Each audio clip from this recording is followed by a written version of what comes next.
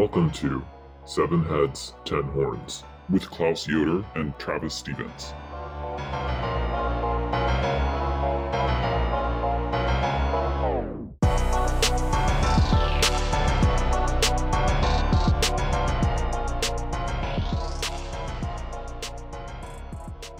Episode 8, Children of Light and Darkness.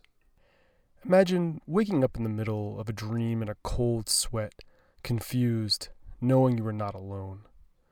Two beings hover over you, watching you intently. That's why they call them the Watchers. They're surveilling us at all times. You look to the left and stare into the face of a viper, whose snake head sits atop the body of a young man, sporting brightly colored clothing. Despite the technicolor dream coat, a shifting darkness, almost like a mist, hangs about him. The opposing watcher is radiant, almost blinding. You venture "What's going on, guys?" In unison, they answer, "We have been made masters and rule over all the sons of men. Which of us do you choose?" Now, I'm not describing any kind of personal psychedelic experience or an awful dream, but instead a text known as the Vision or Testament of Amram. It was found among the Dead Sea Scrolls, papyri fragments from a library that belonged to a community of radical apocalyptic Jews known as the Essenes, or so most scholars believe. Rolled up with the Dead Sea Scrolls are hundreds of yards of scandal and controversy. Amram is not just some nobody. He is the father of Moses and Aaron, the political and religious leaders of the children of Israel when they are freed from their bondage in Egypt, as described in the book of Exodus. And so the fragments of this vision show us how the world of human affairs is being managed or mismanaged by a schizophrenic angelic bureaucracy. There's a major tension here in the middle of this action I've been describing. The angels or watchers rule over humanity, enacting a struggle between angels and demons. Yet in this instance, they pause in their struggle and demand that this one puny mortal, significant as he may be, decide his own fate. It's almost as if the watchers were saying, "We control everything, but just this once, we'll let one of you in on the secret." Amram, still intimidated by Snakeface, asks the other bright angel, "Who is he?" This other angel responds with three names: Belial, Melchil-Reshea, and the Prince of Darkness. Boy, the devil seems to be creeping a lot closer, doesn't he? But before we rush into the rather bewildering world of the Dead Sea Scrolls demonology, we need to set up some basic facts about the context. In 1947, as the British Mandate was about to expire in Palestine, a young shepherd named Muhammad Ed-Dib was exploring some caves in Qumran, which is in the West Bank, and came upon a set of scrolls. This find was confirmed in 1949 by a Belgian army officer in the UN Armistice Observer Corps. By the time scholars were on the scene, it was clear that something tremendous had been discovered: the oldest extant copies of Hebrew Bible scripture, as well as evidence for the existence of a sectarian community of Jews whose existence had previously only been attested to in the writings of Philo, Pliny the Elder, and Josephus. The papyri fragments, from over 800 separate documents, date from the 2nd century BCE to the 1st century CE. The texts found included books of the Bible, pseudepigrapha like Enoch and Jubilees, which we discussed last time, and other works that were not unique to the community. But there are also texts that originate from within the sectarian community itself. This difference matters for considering the ideas that emerged from the scrolls. Some of them were shared broadly with other Jewish communities, while others were uniquely held by the sectarian community. The Essene community was ascetic, owned goods in common, and saw themselves as set apart from the broader swath of late antique Judaism, not to mention the pagan nations that scrapped over the land of Israel as if it were a fumbled football. It's difficult to be certain about the exact historical sequence of the Essene community at Qumran. One widely accepted version of the timeline goes like this. It begins with the rise of the Hasidic or militantly pious Jews in opposition to Hellenization in Palestine at the start of the 200s BCE, as narrated in 1st Maccabees. The Essenes developed as a sort of offshoot from this pious, militant section of Judaism. as the product of a rivalry between this person who gets known as the wicked priest and the teacher of righteousness. As we discussed in our dualism episode, apocalypticism often goes together with political marginalization. The Essenes were led by this teacher of righteousness, a Zadokite priest whose identity remains pretty mysterious. The Zadokite family was a family of priests from whom the high priest of the Temple of Jerusalem had been selected for centuries. Their dominance of the office was interrupted after one of the high priests, Onias III, began promoting the Hellenistic culture of the Seleucid Greek overlords. We can be a little sure about the identity or identities of the wicked priest, also known as the liar, the scoffer, or the spouter of lies. These epithets remind me of someone, like the father of lies. But according to the reference in the scrolls, this wicked priest ruled Israel, quote, built his city of vanity with blood, committed abominable deeds in Jerusalem, and defiled the temple of God. Taken together, we get a picture of a powerful religious and political leader. And just to back up for a second, the scrolls refer to this all happening in the Age of Wrath, which scholars have reconstructed as the period in Jewish history when the Jews were confronted with Greek political domination and cultural hegemony, known as Hellenization.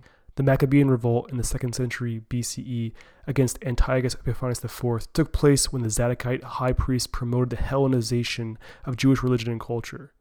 But not all the Zadokites were Hellenists. Many took part in the Maccabean revolt. What's so interesting about the identity of the wicked priest is, in all likelihood, he's one of the Maccabees, one of these pious Jewish patriots who topples Seleucid domination of Israel. One of them, Jonathan, succeeds Judas as the leader of the Hasmonean dynasty, which is another name for the family of Maccabees who initiated the rebellion against the Seleucids, in 161 BCE. Both Judas and Jonathan, brothers, were warriors as well as priests, and both perished in these conflicts. The Maccabean rebellion and the Maccabees' rededication of the Temple of Jerusalem is still commemorated in Hanukkah in December, making them national religious heroes. So it's very striking how the Essenes looked upon Jonathan as a defiler of the temple. We remember him and his family today as restorers of temple worship, washing away the desolating abomination perpetuated by Antiochus Epiphanes. It seems probable that the origin of the wicked priest epithet lies with Jonathan's route to the high priesthood of the temple. He was endowed with this title by an illegitimate usurper of the Seleucids, again, salt in the wound to the Zadokite conservatives. And Jonathan himself was not a Zadokite of Zadokite lineage. He literally received the pontifical vestments that were the great sign of this office from this usurper, Alexander Baulos. At the same time, he was coming into conflict with the Essenes' teacher of righteousness person, eventually driving the dissident priest and his followers out of Jerusalem into Damascus, out into the wilderness eventually, harassing and persecuting him and his community, and possibly even killing him personally. We can see the sequence of division, persecution, and then the anticipated apocalyptic vengeance for these outrages in the community's commentary on the prophet Habakkuk in the Dead Sea Scrolls. In episode 2, we discussed how Antiochus's desolating abomination in the temple basically initiated the genesis of the character we know as the devil today, creating a hard link between political power and satanic deception. In this moment, political rulers went from being mere pawns of Yahweh, the God of Israel, to apocalyptic antagonists. We see this playing out again with the character of the wicked priest, who ironically was one of Antiochus's moral enemies as a member of the Maccabean Hasidim. It's amazing how smoothly the mantle of eschatological enemy can slide from the shoulders of one leader to another. The epithets of liar, scoffer, spouter of lies sound pretty similar to the father of lies, as I mentioned before. Yet, as far as I can tell, there is no equation of the archdemon of the Dead Sea Scrolls, Belial, with this wicked priest, though he is spoken of as one of Belial's own, a sort of shorthand for all of the fallen cosmic and political foes of the Essene sect. It makes me wonder if this high priest, wicked priest, and archdemon combo function in an analogous way to the distinction between the devil and the Antichrist that will develop much later in Christian biblical interpretation and political theology. What's striking about that comparison is how in the Middle Ages and the Reformation, the link between the Antichrist and the Pope, the high priest of Catholicism, becomes a really important idea. And so we see this sort of proximity between ideas of deception, evil, and priestly caste and identity becomes a really important idea about the personification of evil and the demonic. The ideology of this community centered on a theme developing across earlier biblical literature, the idea of a series of covenants or treaties with God. The Essenes understood themselves to be bound to the final covenant before an apocalyptic catastrophe, an eschatological final battle, and the eventual renewal of creation. They were the last true remnant of Israel in microcosm, with all the attendant social divisions of priests, Levites, and the laity, who themselves were divided into 12 tribes. It's not unlikely that no more than 200 or so Essenes were living in the Qumran settlement at a time, judging by the number of graves, something over 1,000. According to Geza Vermes, a prominent scholar of this literature, the Essenes studied Torah in the wilderness as a way to, quote, atone for the land and its wicked men for whom they were to nourish an everlasting hatred. The rules of the community were strict, initiation was difficult, penance was harsh, lifetime expulsion was always a very real possibility. It's not entirely clear whether they were celibate. There are a few references to women and children in the documents, and only a handful of graves for women and children buried near the site. There were other Essenes, it seems, who lived off-site in Jerusalem and other places as laity, and these were permitted to marry. Other rituals include purification by water, which was a common regular practice, particularly before meals. The community's values revolved around the priestly leadership's interpretation of the Mosaic Law, the Ten Commandments, and the ensuing commandments given in Exodus and Deuteronomy, their divinely inspired interpretation of the biblical prophets, as well as the community's separation from the children of darkness who opposed the authentic remnant of Israel. This included Jews who did not subscribe to the interpretations of the law and the prophets that the Zadokite priest leaders of the Essenes maintained. It also included foreign nations.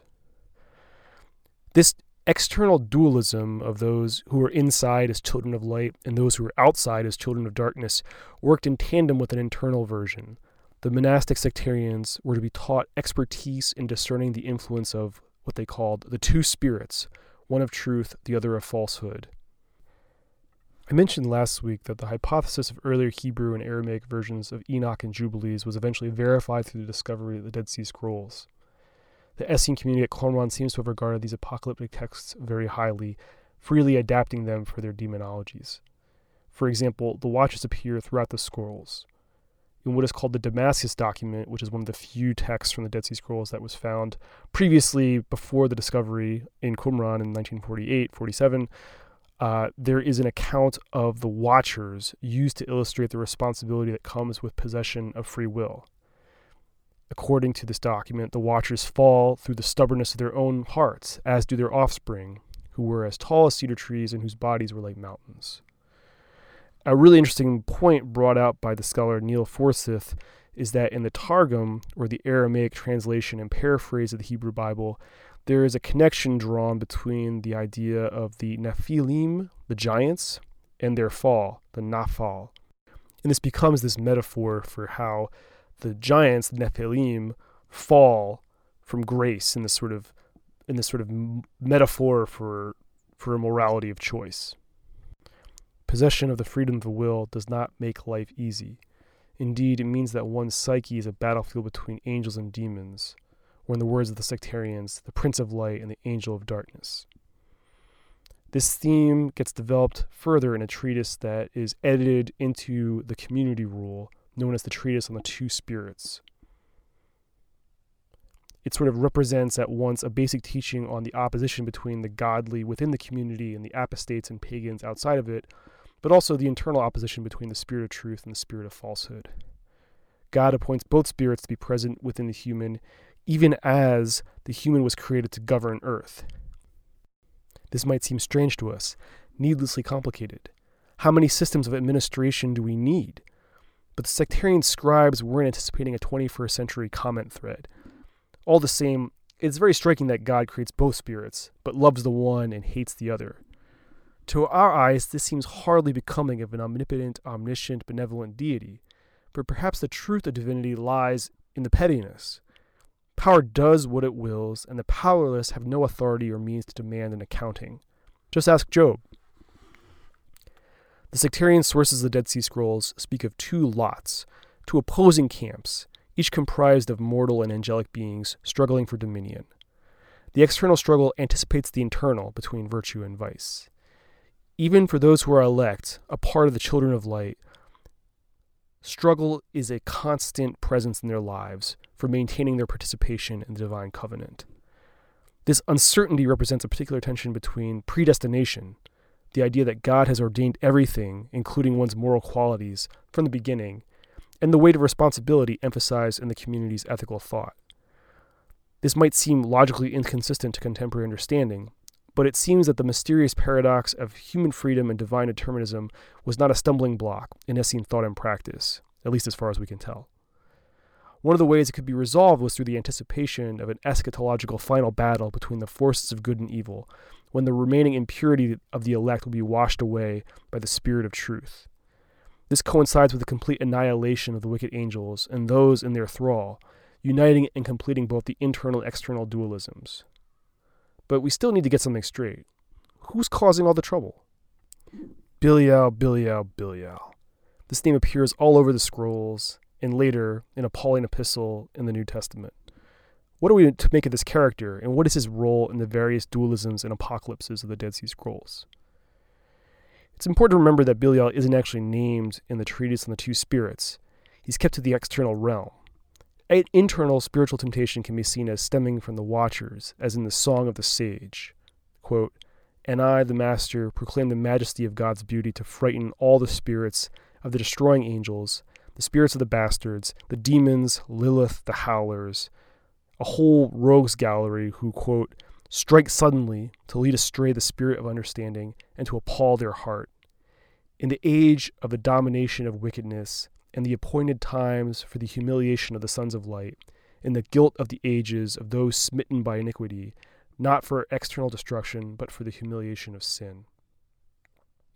It's this idea of the bastards that clues us in that the Watchers legend still lives on and is being used to explain internal temptation, a temptation that is suited for punishing and humiliating human beings on account of their sins. And for this insight, I'm indebted to Miriam Brand's podcast, Understanding Sin and Evil, in which she goes even deeper on Second Temple Judaism and its ideas of sin and evil, as you might have guessed from the title. Belial isn't mentioned as part of that moral economy of humiliation and punishment. Instead, he appears as an external threat, though one who has been appointed by God for mysterious purposes. This archdemon does not only appear in histories and prophecies. The Essene liturgy that sort of made up the ritual structure of daily life is littered with curses directed against him and his lot. The ritual life of the community made their spiritual enemy constantly present and relevant to their studies and preparation for eschatological war.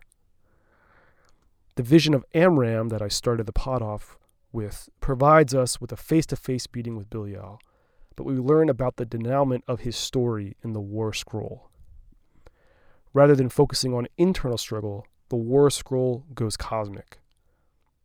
As you might have guessed, the War Scroll describes the final battle against the forces of evil. Hymns sung by the Essenes describe the build-up to this final confrontation by comparing Belial's domination of the earth to the spreading waters of the flood. The floods of Belial burst forth onto hell itself when the depths of the abyss are in turmoil. This image of Belial as being part of the flood or the final destruction of the earth takes us back to some of the early episodes where it seems that God's struggle against the waters of chaos are an important precursor for later ideas about the struggle between good and evil. The forces of evil described in the War Scroll simultaneously stand for foreign domination by the Khitum, which can connote the Hellenistic empires or eventually the Roman Empire, as well as the demonic forces that are always lurking in the background. The War Scroll and related documents are not merely stories or prophecies. They include incredible, intricate detail on battle formations and the ritual scripts of the high priests who spiritually pump up their warriors, infusing them with divine wrath. For example, soldiers' trumpets have slogans like, "Formations of the divisions of God for the vengeance of his wrath on the sons of darkness." That's one utterance there. Or, "Reminder of vengeance in God's appointed time." These are all painted on the trumpets according to the War Scroll. At moments deemed propitious, the priests blow the 6 trumpets of massacre to ensure the gory demise of their enemies.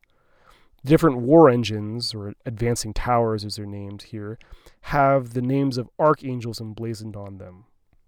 You get the sense that the angels and demons are fighting through the conventional military battles or right above them in the ether. And I'll just quote a bit from the War Scroll.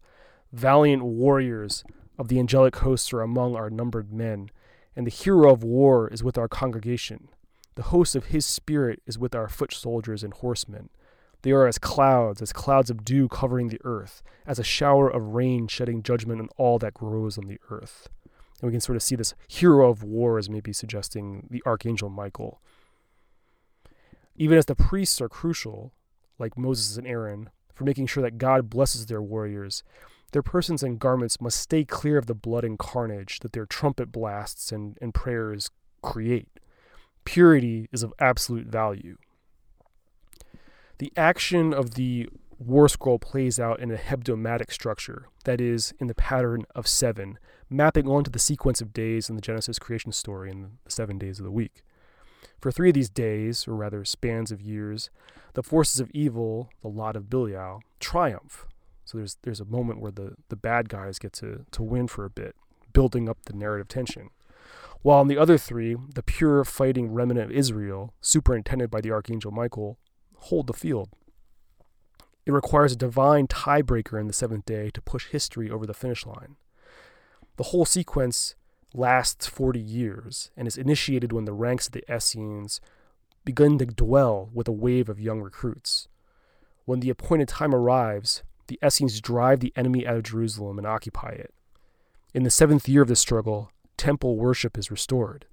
The rest of the 33 years are apportioned out for defeating this enemy or that, culminating with a spectacular defeat of the Kittim, or the Romans, and the destruction of Belial and his lot, evil angels and reprobate humans.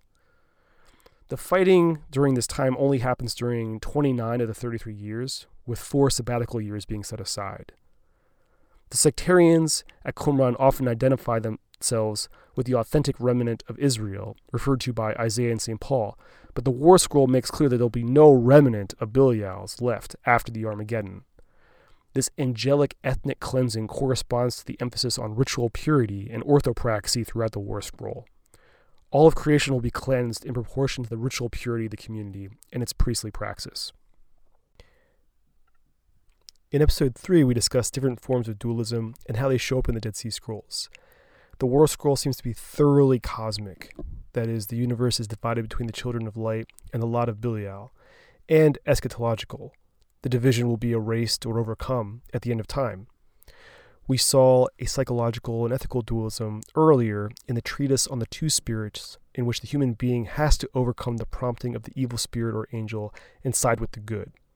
Often this was enabled and aided by allegiance to the divine law given to Moses. I wanted to note also traces what I would describe as a metaphysical dualism in the War Scroll. Metaphysical in the sense of an opposition between being and nothingness. I want to flag this right now because it's important for later Christian reflections on evil, particularly the theory of evil as privation or lack of being. Consider these 2 passages, quote, "For they are a congregation of wickedness, and all their works are in darkness." This is obviously the lot of Belial being described here. "They tend toward darkness. They make for themselves a refuge in falsehood, and their power shall vanish like smoke. All the multitudes of their community shall not be found. Damned as they are, all the substance of their wickedness shall quickly fade like a flower in the summertime." And, "Be strong and fear not, for they tend toward chaos and confusion, and they lean on that which is not and shall not be. To the God of Israel belongs all that is and shall be. He knows all the happenings of eternity. This is the day appointed by him for the defeat and overthrow of the prince of the kingdom of wickedness. Even as God's forces, commanded by Michael and comprised of angels and Essene sectarians, struggle against political and cosmic enemies such as these, the passages I just read suggest that there is something superficial about the strength of these foes. The substance of their wickedness shall quickly fade like a flower in the summer heat. They are grounded in chaos and confusion, relying on that which is not and shall not be. This makes evil and the lot of Belial seem almost flimsy, inappropriate as a cosmic mythological opponent to Yahweh.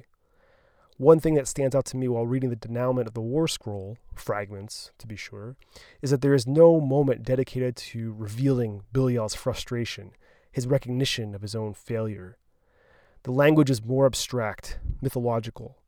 At the climax of the battle, Belial joins in the fighting himself, as if sensing that the war has reached an inflection point. Of course, nothing of his psychology or state of mind is really described inside the scroll. We just have to infer that. God's hand then strikes him down, and from that moment on, he seems to be completely forgotten. And this is in keeping with the promise of the War Scroll that there will be no remnant left of this lot. This seems to extend even to the dimension of memory. Is this all simply an expression of the sense that while Belial and his minions are powerful temporarily, they only possess that power on loan from God, who is going to sweep them aside like cobwebs when their purpose is served? This seems true to the thought world of the Essenes, but it also shows the emergence of an idea of evil that makes it less of an aggressive antagonist and more of an absence or a lack. Evil starts to lose its demonic physiognomy and becomes more like the gulf of outer space, or even the pull toward the black hole center. Next episode, the Persian connection. One of the ideas hovering in the background of the late ancient Jewish sources we've been covering is that the Babylonian captivity and the subsequent political hegemony of the Persian Empire over Israel influences the development of dualism and apocalypticism in Jewish thought. We're going to spend some time thinking through that idea and see what we can make of it. Thanks for joining us, and we'll catch up with you after Thanksgiving. This pod is produced by Infernal Production and is made possible by support from the Satanic Horde, Asmodeus, Mammon, Leviathan, Beelzebub, and listeners like you. Thank you.